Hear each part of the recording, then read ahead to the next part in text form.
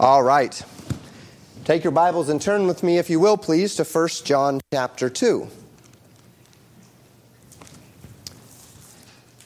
Today we step into chapter 2, and a part of me regrets not being able to simply continue into the context of chapter 2 in our last message on 1 John 1, verses 8 through 10, because they are so intimately linked together, and in some senses I'm in a little bit of an in-between between what I want to get through to in 1 John 2:2, which will take the next couple of weeks, and what we were talking about in 1 John 1, particularly verse 9, about confession. But confession needed our focus, and 1 John 2:2 needs our focus, but we also have this verse 1 in between, and there's a few things that need to be said about that. So, the link is very strong.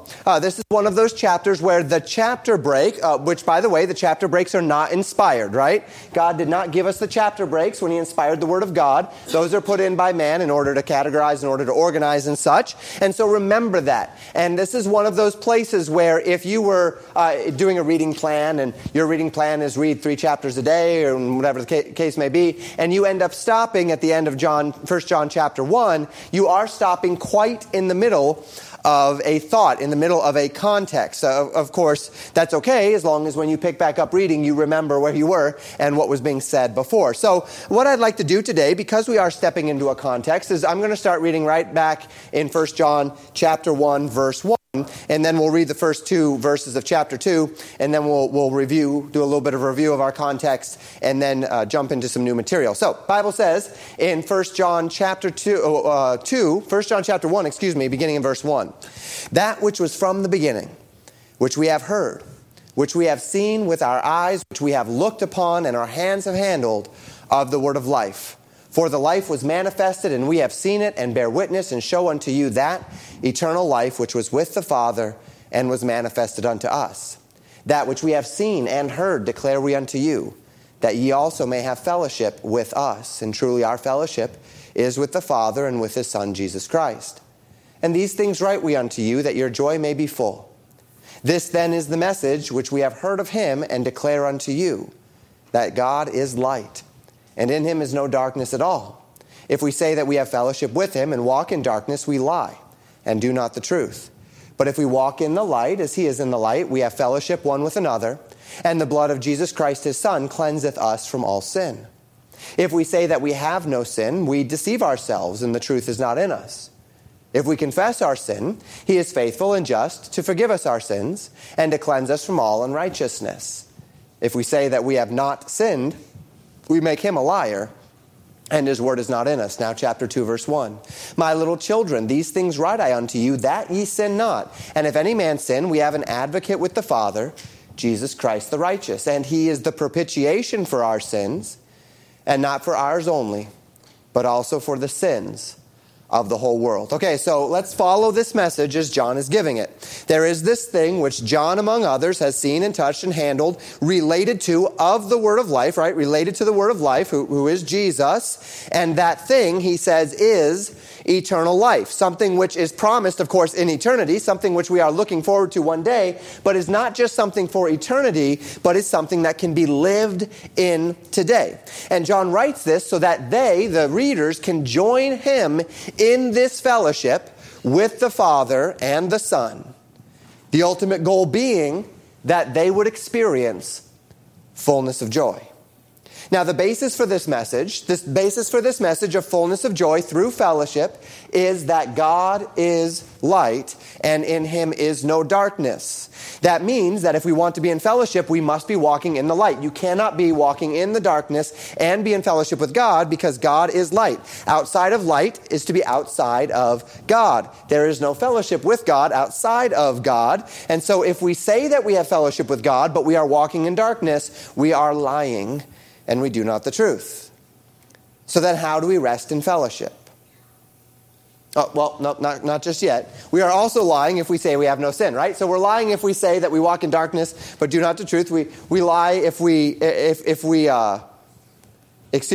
say we walk in the light. No, if we say we have fellowship but we walk in darkness. There we are. But we are also lying if we say that we have no sin, because all men are sinners. So we're lying if we say we have fellowship but we are sinning. We lie if we say that we have no sin or that we do not sin.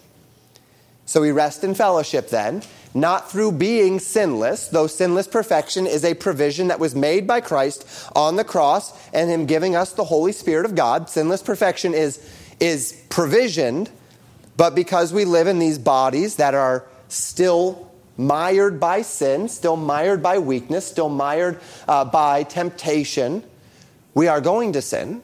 So the solution is not just, well, just stop sinning. Yes, but no, right? Much to the contrary. The solution is that we walk in the light, we walk and we follow Jesus, we do not sin, and then when we do sin, we confess our sin. And when we confess our sin, he is faithful and just to forgive us of our sin and to cleanse us from all unrighteousness.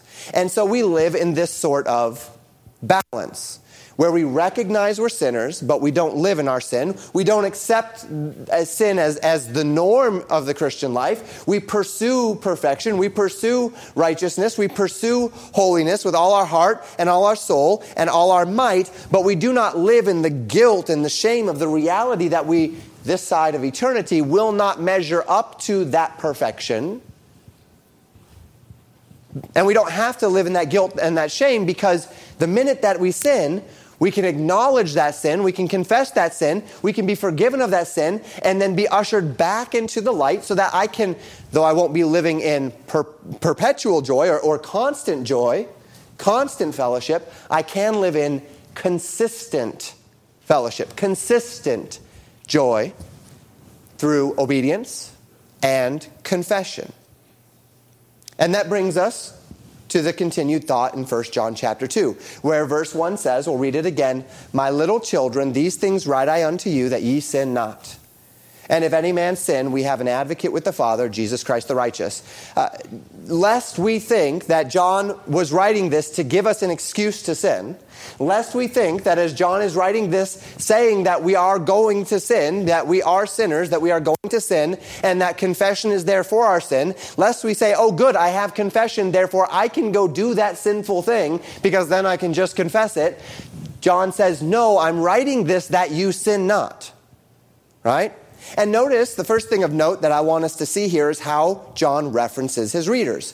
Now, this is the first time that John has said anything about his readers so far in the epistle, other than making the previous distinction between us, that would be John and whoever was with John, maybe some other teachers, as we start to contemplate the possibility that John is writing 1 John specifically to counteract false teaching that was going around within the whatever group he was writing to, right? Other than making that distinction between us and you, meaning he was writing unto some other people, obviously putting them in some sort of different category, seemingly into the category of those who either were not experiencing fullness of joy or were at risk of falling short of fullness of joy because they were submitting themselves to anti-Christ teachings as it related to the character of Jesus Christ, the nature of Jesus Christ, and even the nature of what it means to walk in the gospel. And that's the only distinction we've seen so far, is this distinction between us, John and whoever else was with him, and you, the readers. But now we find a first address to these people individually, calling them my little children. And this is, in fact, helpful and insightful. Now, we've maintained throughout the epistle any number of reasons why we believe that John is not talking in 1 John about how to be saved, or even how to maintain one's salvation, but rather how to live in the fullness of the salvation that has been purchased for you and that you have received. And we've given, of course, all manner of reasons as to why. One of our primary reasons is that 1 John parallels John 13 through 17, which is Jesus speaking directly to his disciples. The fact that his announced purpose is not that they would understand salvation, but rather that they would have fullness of joy through fellowship, a different standard altogether.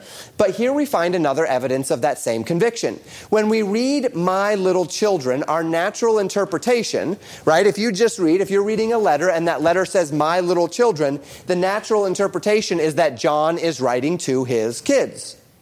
That's what children are, right? They are your kids. But as we look at the usage of this term in the Bible, we find that this term is used in a very different manner biblically. So the Greek word translated here, little children, is used 9 times in the New Testament. 7 of those 9 times, it's used here in 1 John. So it's always referencing the same thing, right? So that doesn't really help us understand the reference. But there are 2 other times where this word is used. And I want to show you where those 2 times are found. The first is in John 13:33. Jesus speaking, he says, "Little children, yet a little while I am with you. Ye shall seek me, and as I said unto the Jews, whither I go ye cannot come. So now I say to you," and then he continues. The second time we find in Galatians chapter 4, verse 19, where Paul is writing, and he says, "My little children, of whom I travail in birth again, until Christ be formed in you."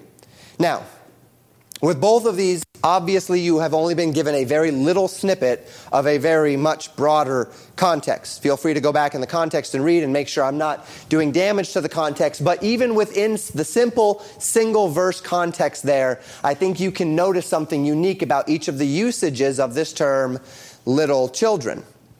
They're both spiritual references, not biological children.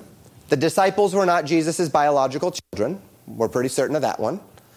Yet he called them my little children as he was speaking to them of those things. And, lest we overlook it, did you notice what chapter of John we found it in? John, I'm past that slide. Say, Pastor, you're past that slide.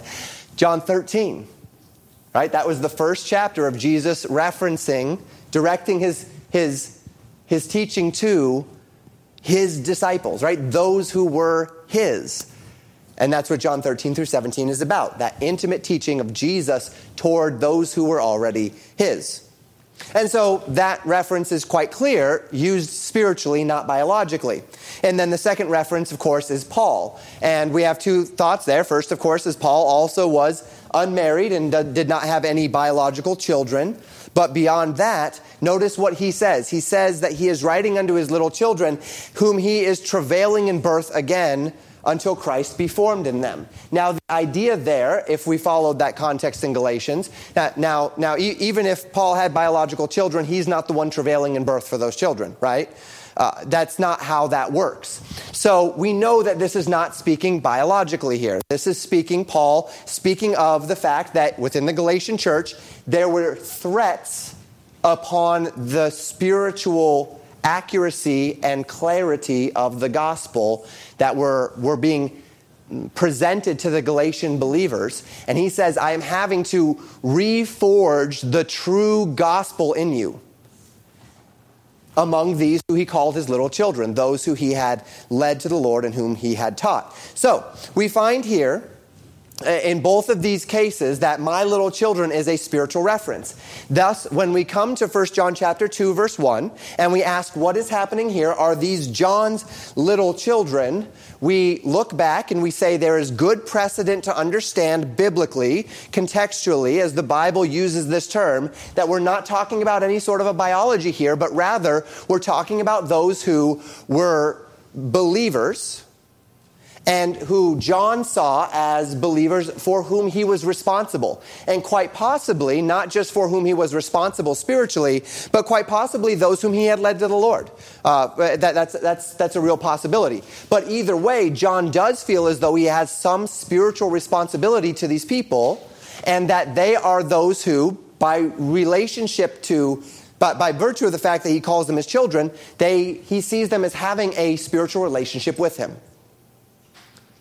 And thus, if they have a spiritual relationship with John, then they are believers. So once again, we are convinced through the language of the text that John is not writing to a group of people unto whom he's evangelizing, but rather to a group of believers, quite possibly by using the term children. And we'll see this a little bit later in this chapter, in chapter 2. Quite possibly meaning that he was speaking to young believers, immature believers, something to that effect, believers who had a lot of growing to do, but believers nonetheless. And in this case, we would see, and will all the more as we work through the book, that there were in fact others contending for the minds and the hearts of these young believers. False teachers were attempting to convince these young and impressionable believers that they will live free from sin, that they had never sinned, or that they could abide in darkness and still walk in fellowship with Christ. And John has already hit all three of those things and said, this is not what Christ teaches. And so John is writing to these young believers in order that they would relate themselves properly to sound doctrine, relate themselves properly to the Lord Jesus Christ, so that they could have fullness of joy. And we talked about this quite a bit already. It is the theme of the book. And I've said many times, if you're not experiencing fullness of joy, that is a good sign that there is something wrong spiritually. That if you don't have that abiding and overarching contentment that is in your life, regardless of circumstances given by God because of your relationship with Him, then there's something wrong. Now, that doesn't mean you're not a believer. That doesn't mean you haven't accepted Christ as your Savior. But it means that there is something hindering your fellowship with Christ, because in Christ there is fullness of joy. When you're walking in that fellowship, the Spirit of God will be producing fullness of joy. And as we go through the book, we'll see those things that might be hindering you. But this is not just for you. This is John writing to another group of believers saying, this is what you should have. And by God's grace, we can do this as well. You know, there are a lot, one of the frustrations, I was talking to Brother Schrock about the nature of ministering in Côte d'Ivoire this afternoon.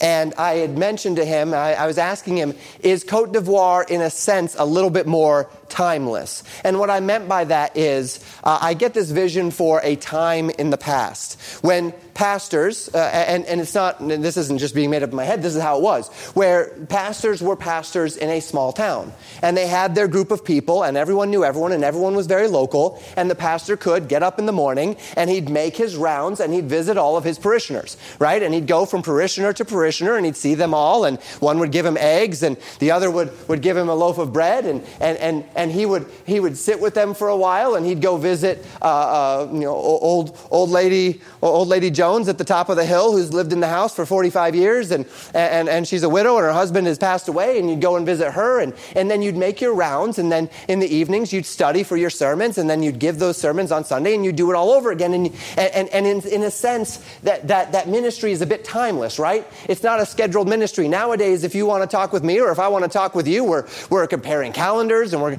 niching out 15 minutes here and 30 minutes there, and there's a whole different aspect to ministry now, where we are bound so much by the calendar in our time and in our place. And we're unbound also in that most of you live quite a ways away from me and quite a ways away from this church. Which means we're also unbound in that sense, where I can't just walk to all of my parishioners' houses in the course of a week and knock on your door and say hello.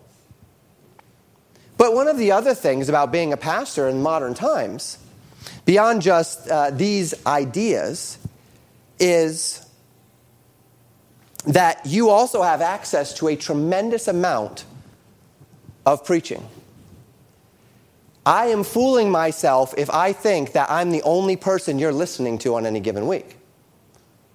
As a matter of fact, for the 4 hours that you could get of my teaching in any given week, you could double or triple that in a week with podcasts and YouTube and everything else that's going on. And I mean, we're not averse to those things. We're on YouTube, and I've got a podcast. And so those things are good and helpful, and people are listening to me, and I'm horning into some other pastor's ministry too. But what that means is that I don't have any sort of overarching, I'll use the word control, but I don't even know what you're hearing, much less have any control over what you're hearing. It used to be that maybe some false teacher would come rolling into town, and all the pastors would crane their heads like, who's this guy? And they'd go and they'd listen to him, and they'd hear what he has to say, and then maybe they'd have to preach a corrective message on a Sunday because of what he said when he was up there on his soapbox in the middle of the town square. But now you've got thousands of preachers you can listen to saying hundreds of different things about any given passage. You could go to dozens and dozens of messages on 1 John chapter 2, verse 1 this week and hear any number of things. So then how do we know what's right, what isn't? What can I instill in you that can give you some measure of confidence when you're listening to someone else and they're saying, hey, they have a lot more insight into the Greek than Pastor does, or they have a lot more insight into the history than Pastor does. Pastor didn't give me all that context. What can I give you? I can give you this. Are you living in fullness of joy? I can give you that. And you can take that with you. And you can know how to relate yourself properly to these teachings by whether or not you are experiencing joy in them. And that's what John is doing in this book. All of these various teachings that they're hearing, and we'll see some more correctives, but he says, I want you to have joy. And if you're not having joy, if you're not living in that joy, if you're not finding that in what you are being taught something wrong.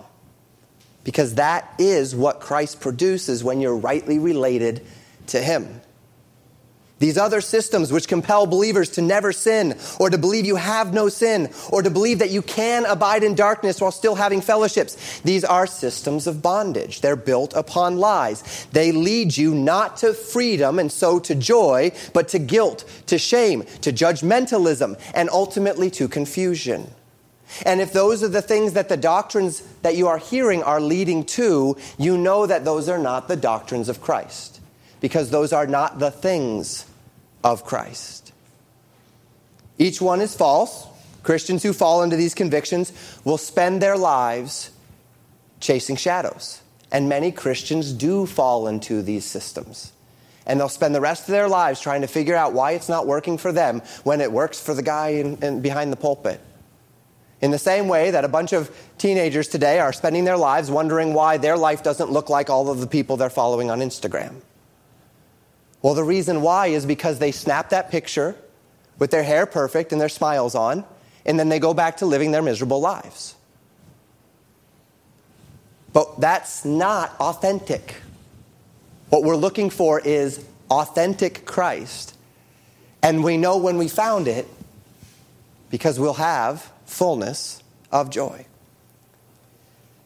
So each one of these systems, these false systems that was being taught that John is warning against, these Christians will spend their lives chasing these shadows, trying to live up to impossible standards or pretending to live up to those impossible standards.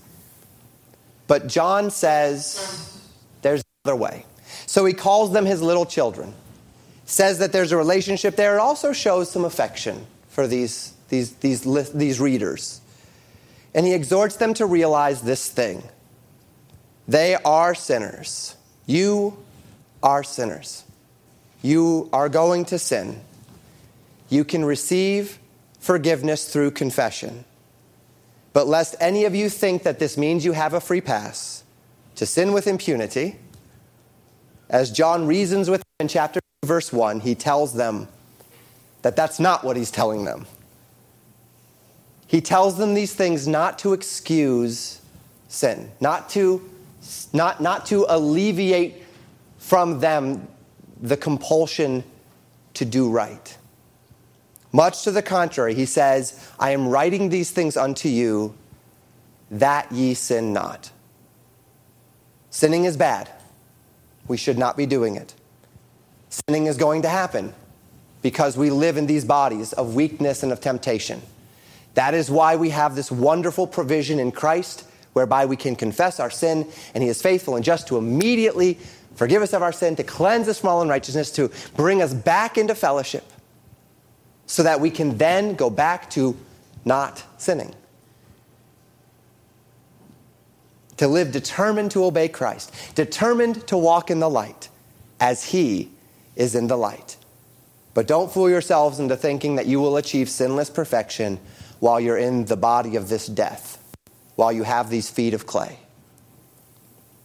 But we don't need to fool ourselves in this way because of confession. And notice this as well. The Bible does not speak of confession and advocacy in terms of earthly moral mediators. Notice what John goes on to say. And if any man sin, we have an advocate with the Father, Jesus Christ the righteous. When you sin, there is one standing between you and the Father, mediating for you as it relates to your sin. Thus, confession, being confession to the Father in the name of the Son, coming to the Father and saying, in the name of Jesus Christ, who has taken my sin on the cross, I ask for that restoration of fellowship, and God is faithful and just to provide it, because Christ is that mediator, and Christ is the mediator. You will never find in the Bible confession and advocacy in terms of earthly, mortal mediators, but only the great divine mediator of Christ.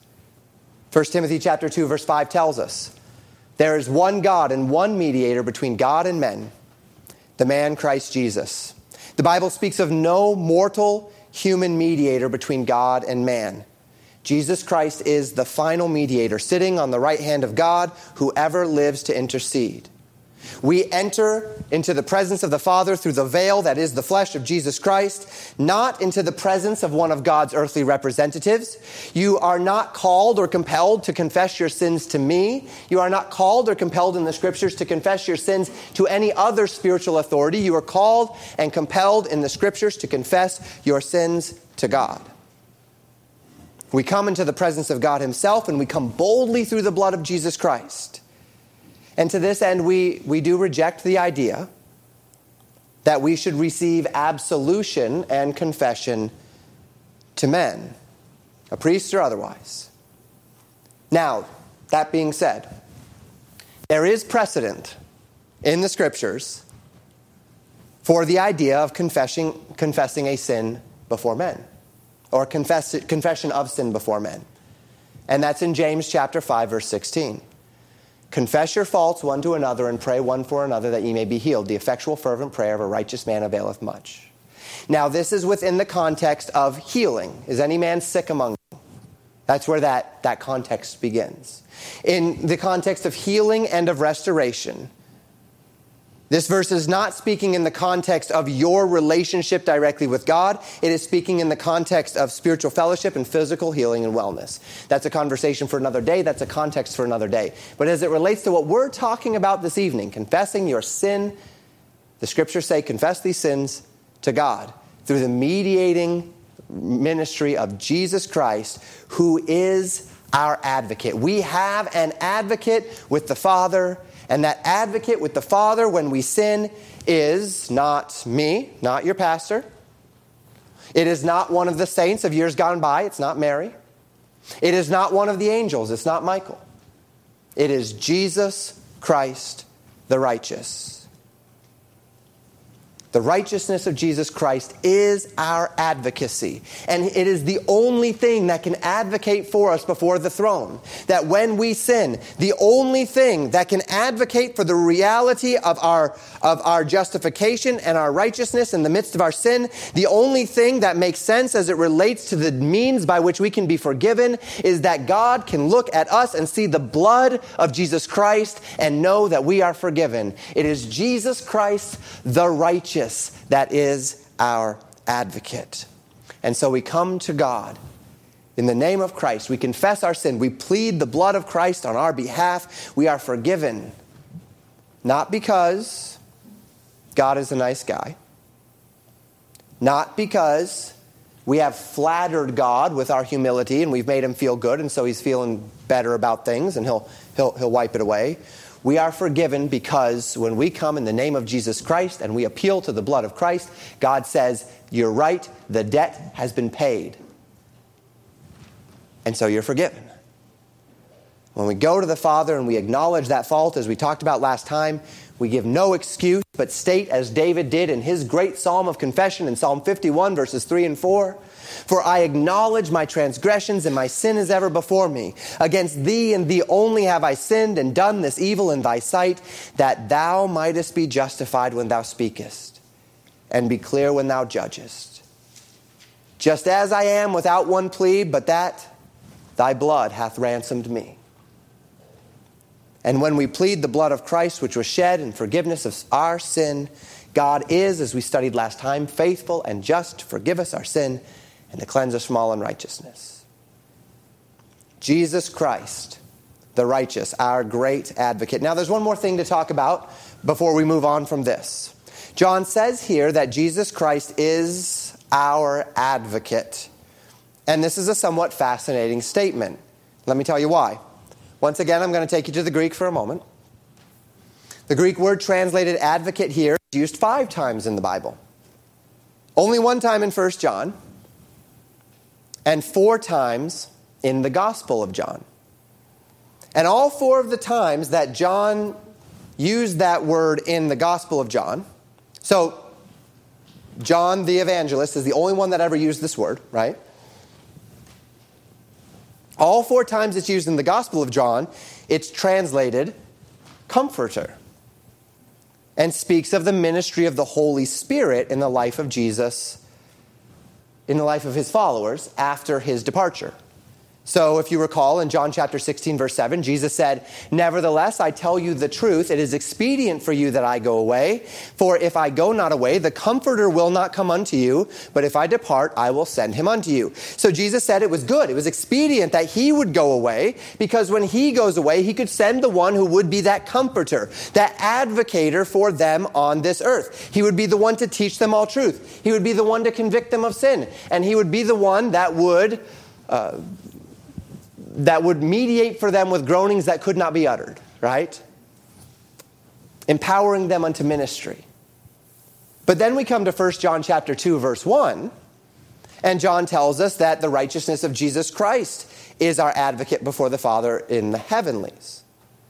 And in this partnership, and this is what we see here, a partnership, the Comforter being our advocate with us, and Christ being our advocate before the throne of God.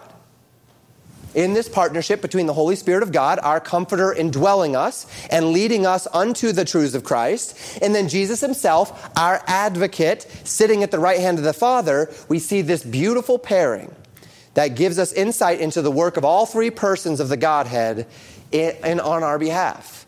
That the Spirit of God is active in our lives, leading us unto Christ, in our lives, mediating in our prayers. That Jesus Christ is advocating for us before the Father as the basis and the righteousness by which those are even valid. And then, of course, the Father accepting these things by virtue of his love for his Son, Jesus Christ. The Spirit of God comforts and intercedes. The Son of God advocates and intercedes. All working to reconcile us and to bring us into a thriving personal relationship with the Father that leaves us in a place of joy. And to this end, let me say this, by way of application. We're not quite done yet. We'll have a little bit more to say. But by way of application this evening, I'll get to the application, then I'll get to a little bit more. It's like bonus. I've given you a bunch of reasoning this evening. Thoughts, knowledge. We've gotten into a little bit of linguistics. Not a whole lot, but a little bit. We've put some puzzle pieces together to form doctrinal conclusions. And I hope somebody in here enjoys that. But maybe you're saying, "Pastor, that sounds good, and it makes me feel like you know some things, and it makes me feel like I might know a few more things." But remember 1 Corinthians chapter 8, verse 1 says, "Knowledge puffeth up, but charity edifieth." If all I have done tonight is send you away with knowledge of a few more things, I may have laid the groundwork for some edification, but I've fallen short of actually edifying you. So allow me to edify you this evening. Of all that we have considered, this is the sum. And I said some of this last week because I got off on my notes a little bit, but you can hear it again. You have a God in heaven who loves you. You know he loves you because he sent his Son to die for you. You know he loves you because he has given you of his Spirit. Don't spend 1 minute of your Christian life thinking that God doesn't love you, that God is angry at you. That is why Jesus died. His anger fell on Jesus for you. Don't spend 1 minute of your life more than you have to in guilt or in shame. Jesus bore the wrath and despised the shame. Don't spend 1 more minute than you have to in sin, because you have a Father who loves you and sent his Son to die on the cross for you, and his Spirit to indwell you so that you may be free from sin. Trust the love of God toward you. Trust that God wants you to know him. Trust that God wants you to be right with him. And yes, that means you have some work to do. That means you have to humble yourself before the truths of God's word. That means you have to exercise faith when God says it's time to step. And you say, God, I don't know what that step is. I can't see that step. You're asking me to take a step and I don't know what's on the other side of that step. And he says, I know. That's why I want you to take it, because I want you to trust me. And you say, but God, can't you just let me peek around the corner and see what's on the other side of that step? And God says, no, I want you to take the step with the promise that around on the other side of that corner is everything that I've promised you. And that's not fun, and that's not easy. And yes, there are trials and tribulations in life, and nobody likes those, and they're difficult. And those are parts of the Christian life as well. But they all are overshadowed by this umbrella of the reality that what God is doing, he's doing because he wants me to know him, because he wants me to be right with him, and because he loves me. God is not standing in the heavens with one of those cords waiting to pull the trap door out from under us. God is not using us as his silly little playthings that he can just bounce around whenever he wants and pick our legs off like boys do to grasshoppers. That is not the God we serve. And you know what? God is not the kind of God. Have you ever seen one of those? Of course you have. They're not around as much anymore, but those claw machines with the little stuffed animals and stuff in them. Those, I don't like those things.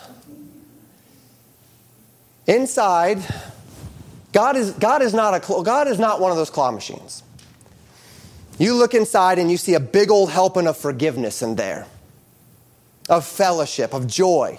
That's that great thing that you've been wanting, that relief from your shame, that relief from your guilt, that relief from your frustrations, that relief from your anxieties, and you see it in there, but there's a pane of glass between you and it, but then there's this claw. And so it takes all of your quarters, and you're stuffing that thing full of quarters. You're giving it everything you got. And you stuff that thing full of quarters. And then it eats all of your quarters. And now you only have 30 seconds to get your forgiveness. And so you're moving that stick around as fast as you can to line it up to try to get that big old helping of forgiveness that's in there. And you line up that claw and you hit the big forgive me button. And that claw begins to work down. And as that claw goes down, it opens big and wide, unreasonably wide, right? There is no reason why that claw needs to get that wide. There's something going on with that claw because it's not supposed to get that wide. And so now it's unreasonably wide and it goes down there and then it starts to close and it's closing over two things. You're like, hey, maybe I'm going to get two. But wait, no, it's so big, you're not going to get either. And then the amazing thing about it is it doesn't really close all the way, right? It's not as closed now as it was when it was hanging up there. I can tell you that right now. And it doesn't really close all the way around, almost as if God intended that forgiveness to slip through that claw. And then you watch that claw, your only hope for relationship and forgiveness and joy, and it misses. And then in order to add insult to injury, that empty claw moves over to that hole and opens again just to show you what you missed out on. That's not God. But you know what? A lot of Christians see God that way. A lot of Christians who have been taken in by some of the doctrines that we've already considered, plus a few more that we're going to get to later on in 1 John chapter 2 and 4, see God that way. That God is just up there playing games with us. That he is elusive, hard to find, hard to understand, hard to get a hold of. But then what does the Bible say? Well, number one, he's given us a really big book about him. This is a lot of information about God. And then he says, if it were not enough that I gave you this entire book, when you accept Christ as your Savior, when you say I'm in, when you say I want Christ, when you say I want that forgiveness, the Bible says that God sends his Holy Spirit to indwell you and to teach you all things that he has commanded. Listen, folks, that is not a God trying to hide from you. That is not a God attempting to withhold from you. That is a God who loves you. That is a God who wants you to know him. And that is a God who wants you to be in fellowship with him.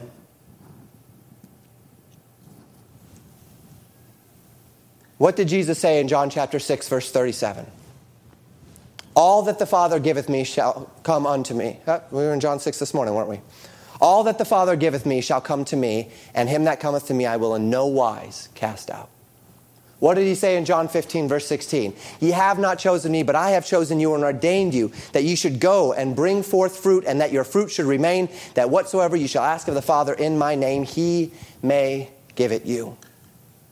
God has reached out to us in love. He has chosen us who are in Christ to bear fruit. He has ordained that our fruit should remain. He wants us to have life, and he wants us to have it more abundantly. Now, that doesn't mean you're going to be wealthy. That doesn't mean you're going to be healthy. That doesn't mean you're going to be comfortable in this life. But it will mean, if you follow that path, joy. And may we never forget it. I hope you're edified. That brings us to verse 2. Now, I have a lot more to say about verse 2 than this week will cover. We will talk more about verse 2 over the next 2 weeks, sort of. It'll be a launching point. But I want to introduce you to the flow of meaning this week. So we read in verse 2, and he is the propitiation for our sins, and not for ours only, but also for the sins of the whole world.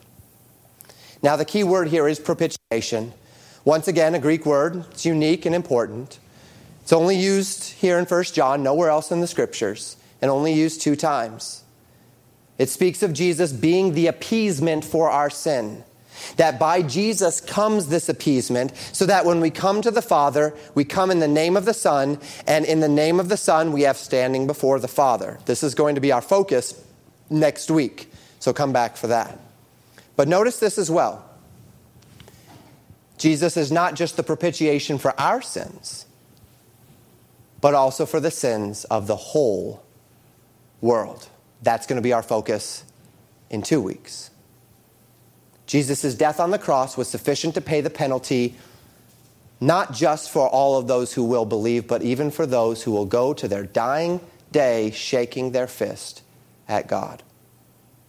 Jesus is the propitiation for the sins of the whole world.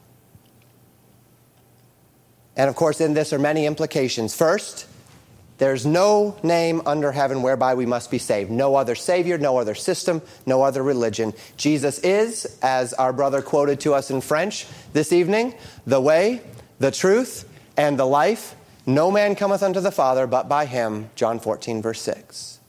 Second, we learn that the work of Jesus Christ purchased forgiveness not only for the sins of we who are believers, but for the whole world.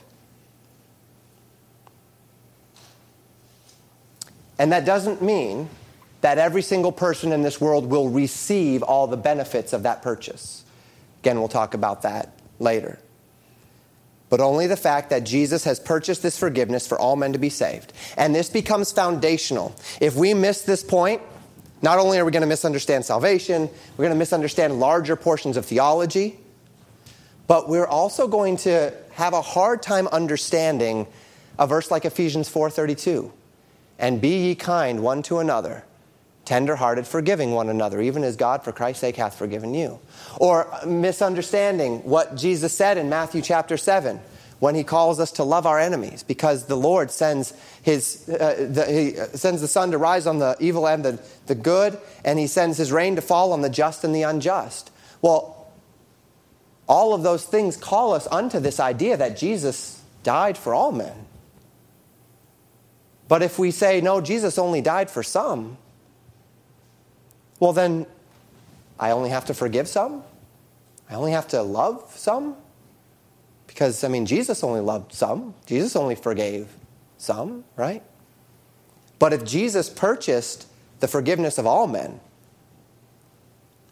then that net is cast to all men. It changes the way I understand things, and it makes a lot more sense when I go to those other passages of Scripture. We'll get there over these next few weeks. And so as we think through these things, these wonderful truths, Jesus is the author and finisher of our faith. Thank God for that. Thank God that our standing before the Father does not depend upon us, but rather upon Jesus Christ the righteous. Thank God that he ever lives to intercede. And it is for this reason that we can, as we trust these principles, have confidence in Christ, and have confidence in the Father's intentions toward us. And I brought you a little bit outside of that application, but let's just reel that back in as we close. The Father's intentions toward you. You serve a God who loves you, who wants you to know him, who wants you to be in fellowship with him, and who, for all of the things he has done for us, when we yield to those things, is eager and ready to respond to that yieldedness with joy. Thank you for listening to Pastor Jamin Wickler from Legacy Baptist Church in Buffalo, Minnesota.